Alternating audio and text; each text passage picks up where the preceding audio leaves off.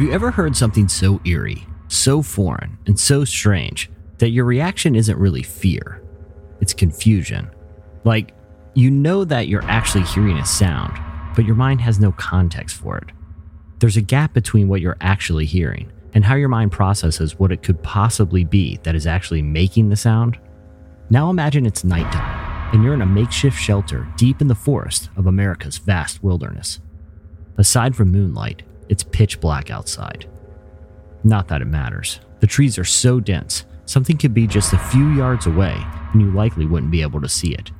That's the situation Ron Moorhead and his friends found themselves in one night during a hunting trip in the Pacific Northwest wilderness. Fortunately, Ron and his friends were able to record what they heard. What they captured have become known as the Sierra Sounds. Ron's even written a book about them called Voices in the Wilderness. We're going to hear more from Ron in later episodes. It was the early 70s when the trio of friends were camping in the mountains at a site known as Camp Sierra and started hearing strange whooping sounds in the thick wooded area surrounding the makeshift shelter they'd constructed with tree branches. I could describe them, but it's probably better that you just hear them for yourself. That's the only way this is going to make any sense.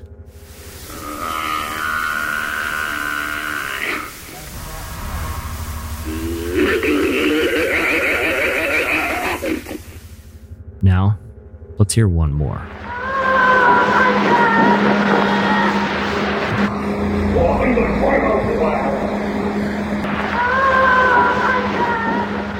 My name is Jesse Carey. I'm a writer, journalist, and podcaster, and this is Hiding Something.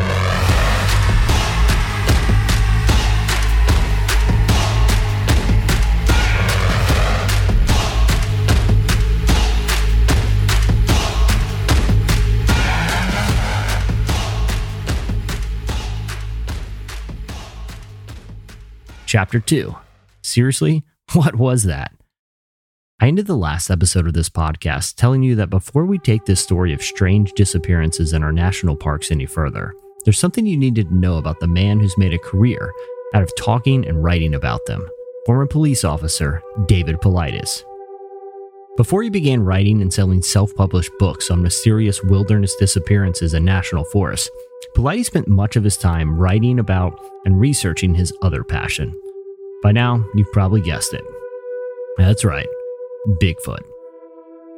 As one of the featured Amazon reviews of Paulides' book, The Hoopa Project, explains, The Hoopa Project by David Paulides is the first major research report of North American Bigfoot Search, an organization formed in 2004 by a group of Silicon Valley executives curious about prior experiences they'd had in Northern California forests, end quote.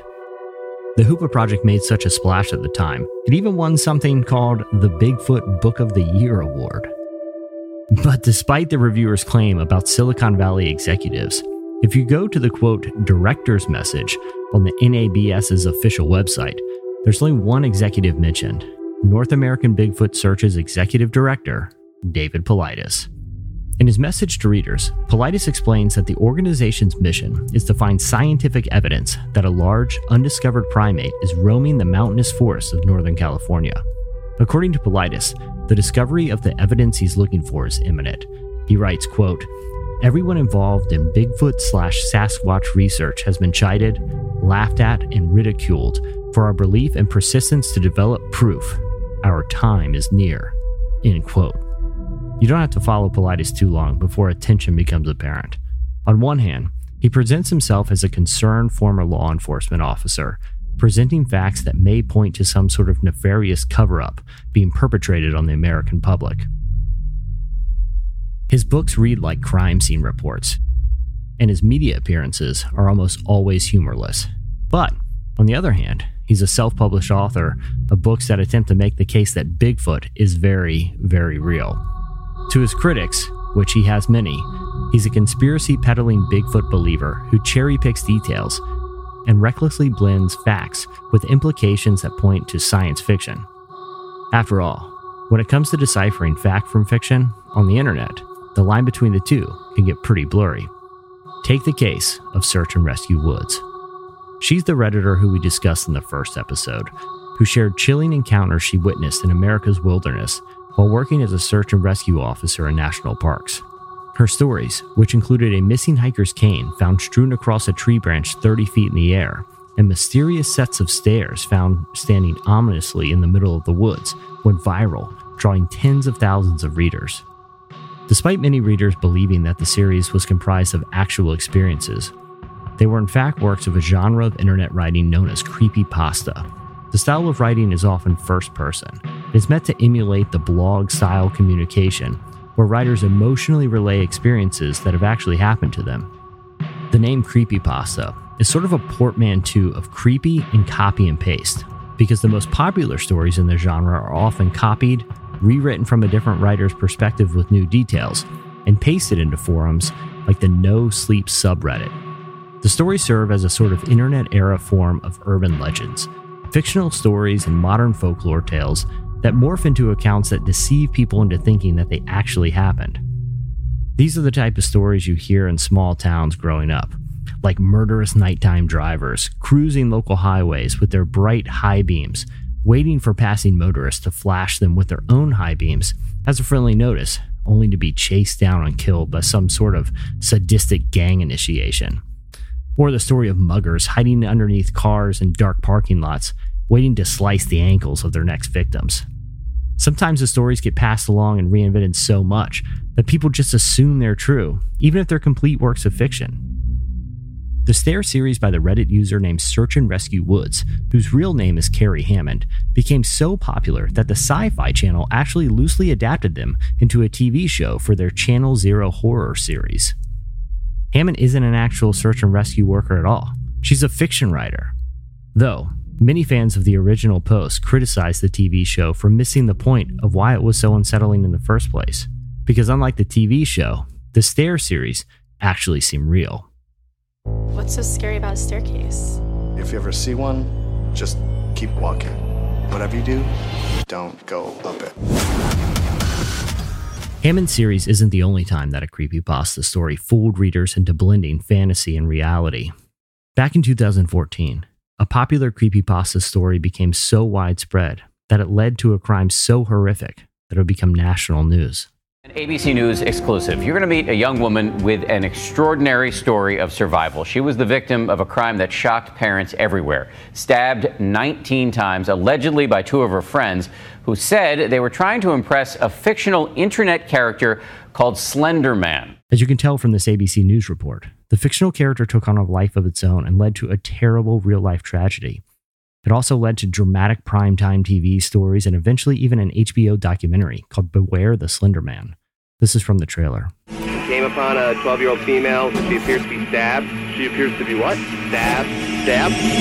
Wire and Geyser are accused of stabbing the friend and leaving her for dead. Police say the suspects were inspired by a character on a website.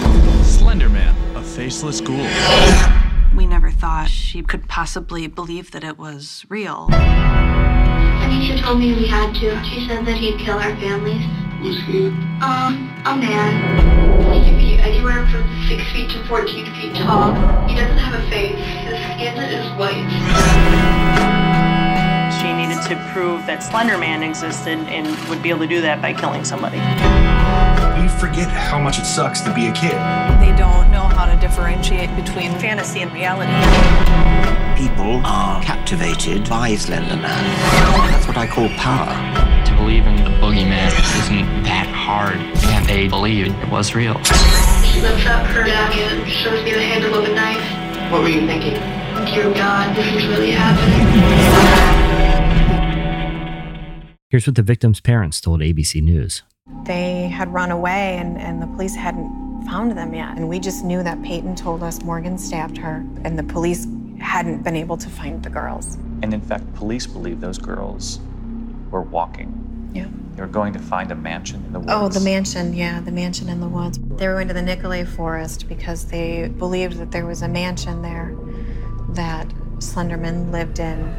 Though the two girls who stabbed their friend were found not guilty because of mental health reasons, the case is one of the most high-profile incidences of internet fiction fooling real-world people. And that's part of what makes Paulides' work such a target for serious critics. That, and the whole Bigfoot thing. Paulides has written books and made documentaries, but his popularity is really a product of the internet. prior to YouTube rabbit holes, bedroom recorded podcasts, and Twitter debates, authors like Paulides had limited reach. If you didn't happen to hear him on a late-night AM radio show, there's not a great chance you know about all of the people Paulides says go missing in national parks. But the internet is the great equalizer. It democratizes the distribution of information. What used to be mostly the realm of journalists, who have staffs of professional editors and fact-checkers at their disposal, is now home to anyone with an internet connection. And look, that's not always a bad thing. Fake news existed before Facebook, but it also allows for that blending of fact and fiction that can fool unsuspecting users and empower conspiracy theorists armed with selective facts. During the clip we heard at the beginning of the episode, the strange whooping sounds coming from the forest, text appears on the screen of Missing 411 The Hunted. It tells viewers that Ron and his friends wanted, quote, scientific validation of the sounds they recorded. According to the film, they sent the recordings to a professor of electrical engineering at the University of Wyoming, whose analysis said they were, quote, made by a creature physically larger than a man, based on pitch and sound, height estimated 7 foot 3 inches, and 8 feet, end quote. But this is from a movie that's primarily viewed on streaming services, widely viewed on YouTube, promoted on podcasts, and discussed on message boards. The filmmakers might be telling the truth, but without the rigors of journalistic examination, who's to suggest that there's more to the story that the filmmakers aren't telling us? I've spoken with Ron Morehead, who captured that footage we heard at the beginning of the show, and later in the series, we're going to hear more from his perspective as well. But unlike many of the interviews that Paulides has done in the past, Ron was willing to discuss some of his own theories, and honestly, understanding those theories seemed pretty relevant to the overall story. Look, it's not that Paulides' films can't be trusted, but they present limited information. As people, we're naturally drawn to confirmation bias, information that further validates positions and ideas that we happen to hold, while ignoring details that just might challenge them. The internet is often a place that plays fast and loose with facts, and sometimes just ignores them altogether. After all, Paulides has tons of critics. It's not unfair to question whether a former Bigfoot author, who is now promoting his self-published books about people going missing in the wilderness, primarily online, is also playing fast and loose with his own facts. After all, nothing goes viral like a good scary story. But what if that's the wrong question? Or at least, what if that isn't the only question we should be asking? What if it's not people on Reddit or YouTube commenters asking big questions that we should be concerned about? What if it's actual journalists and investigators asking the wrong questions, or just ignoring the uncomfortable ones that should also be cause for concern? Listen, it's not fair to scrutinize the confirmation biases of the Bigfoot side without holding their critics to the same standard. Because as crazy as Bigfoot sounds, Paulides also has some high-profile friends who do believe him. When Jan and I had satellite, we used to watch a reality show called Survivor Man. And it was interesting because it was about a guy who would go out into the middle of nowhere and just try not to die. That's right, Survivor Man. The survival expert and reality TV star who inspired Michael Scott to venture into the Pennsylvania wilderness after Toby got to go on a corporate camping trip Michael didn't get invited to on a classic episode of The Office. The real Survivor Man is named Les Stroud. He's a Canadian filmmaker and former wilderness guide who combined his passions for a unique reality show. The format of the show made Stroud a sort of reality TV celebrity in the mid-2000s for bringing in authenticity that shows like slickly produced reality series, like Bear Grylls' Man vs. Wild just couldn't. That's because Stroud was his own cameraman. He'd hike deep into the wilderness all alone and film himself demonstrating how to survive in extremely dangerous situations. And Michael Scott was right. It made for compelling TV. In his heyday, he was even a guest on late-night talk shows and daytime staples like The Ellen DeGeneres Show, where he'd be asked about his backwoods adventures and wild country experience. But in Season 6 of Survivor Man, a full 10 years after the debut of the series, long past the time Jan and Michael would have snuggled up to watch Stroud on Michael's $200 plasma screen TV, the show took a turn. It was no longer about surviving. It was about searching for Bigfoot. Like it or not, the phenomenon is huge and powerful, and never mind finding Bigfoot, never mind the TV shows, never even mind my own series, Survivorman Bigfoot. The fact of the matter is, this is a phenomenon. So if you're going to come to the party and just try to throw a bucket of water on it, you're not invited. Turn me off right now. That's Stroud in a video he posted to his Survivorman YouTube channel in September of 2020. 5 years after he turned his cable show into a hunt for Sasquatch. As you can probably hear in his voice, not everyone was thrilled with his turn from charismatic survival expert to cryptozoologist. Here's a 1-star review a disappointed fan named Sarah left for the Amazon show. Quote, "This is not the traditional Survivorman like any of his other seasons. This is a Bigfoot show that Les happens to be in. It's a decent Bigfoot show in comparison to others I've seen like Finding Bigfoot. But I was trying to watch a show about survival. You know, no food, no water, no camera crew. And this season is not that." However, Stroud, the world-famous survival expert turned Bigfoot hunter, does have one devout fan. You guessed it, David Paulides. Stroud even appeared in a Missing 411 film to show just how improbable it was that Keith, the 2-year-old child from episode 1, who had gone missing, could have possibly hiked to the location where he was later found. How a 2-year-old could travel the topography I'm traveling now, little shoes, and it was sub-freezing temperatures, even if he was a kid full of energy.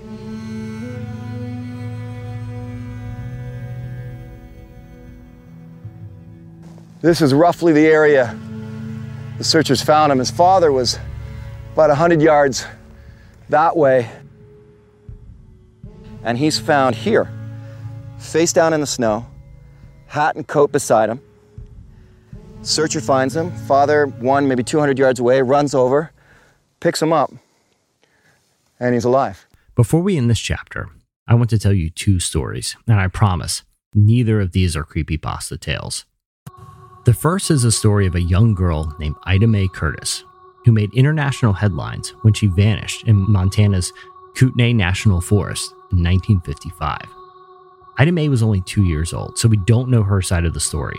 But according to a report syndicated from New York reporters that ran in Australia's Canberra Times, a paper that has been publishing news since the 1920s and is still in print today, Ida's siblings told their mother, and I'm quoting the actual newspaper clipping from the 1950s, quote, "A bear had lumbered into the Curtis tent, picked up Ida with one paw, then headed back into the woods on 3 legs," end quote.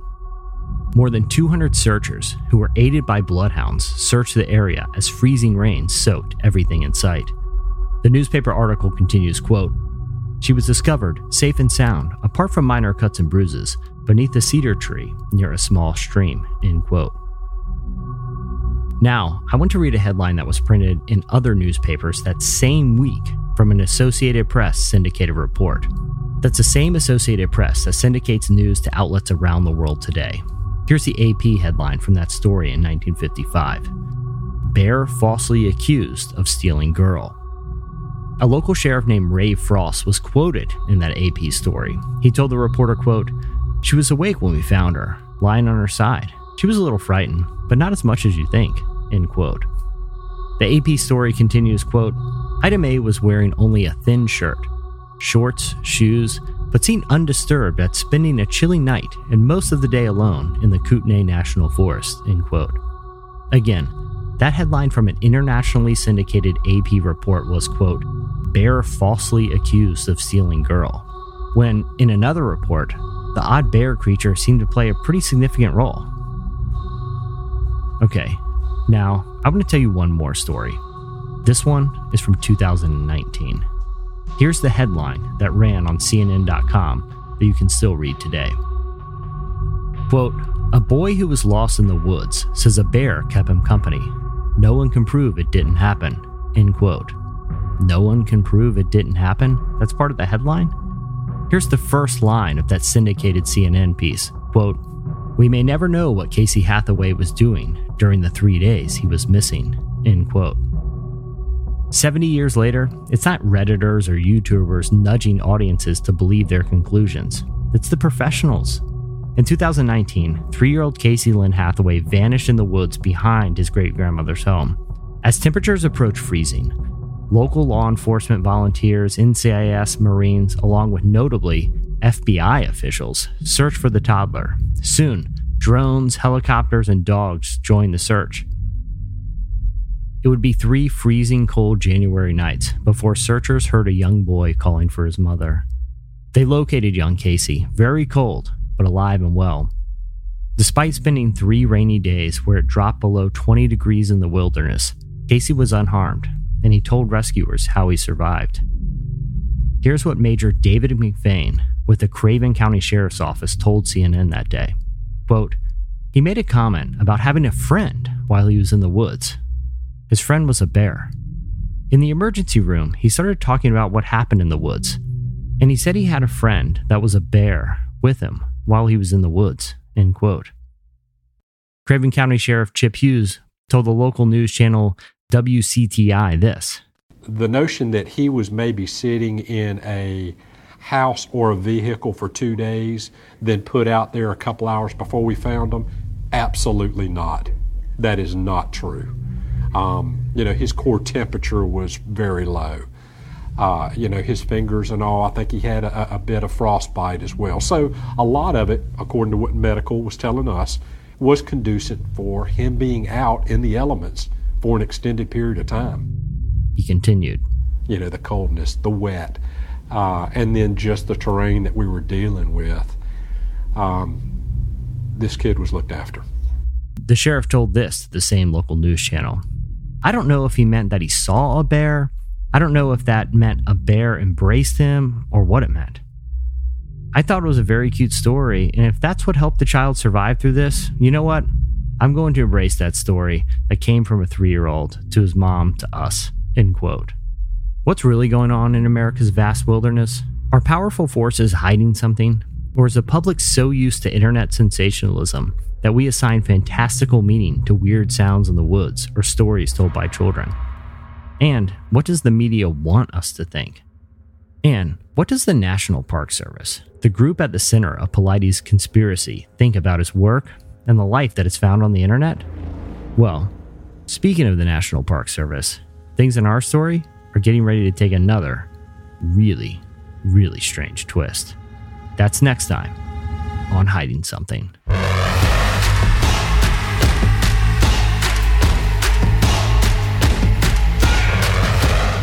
Hiding Something is a production of the Ironclad Content Network. All episodes are written by me, Jesse Carey. Our editor and post-production producer is Chandler Strang. And hey, listen, if you like the show, be sure to leave us a rating and review in Apple Podcast. It really does help more people discover the show. All right, thanks, everyone. We'll see you next time.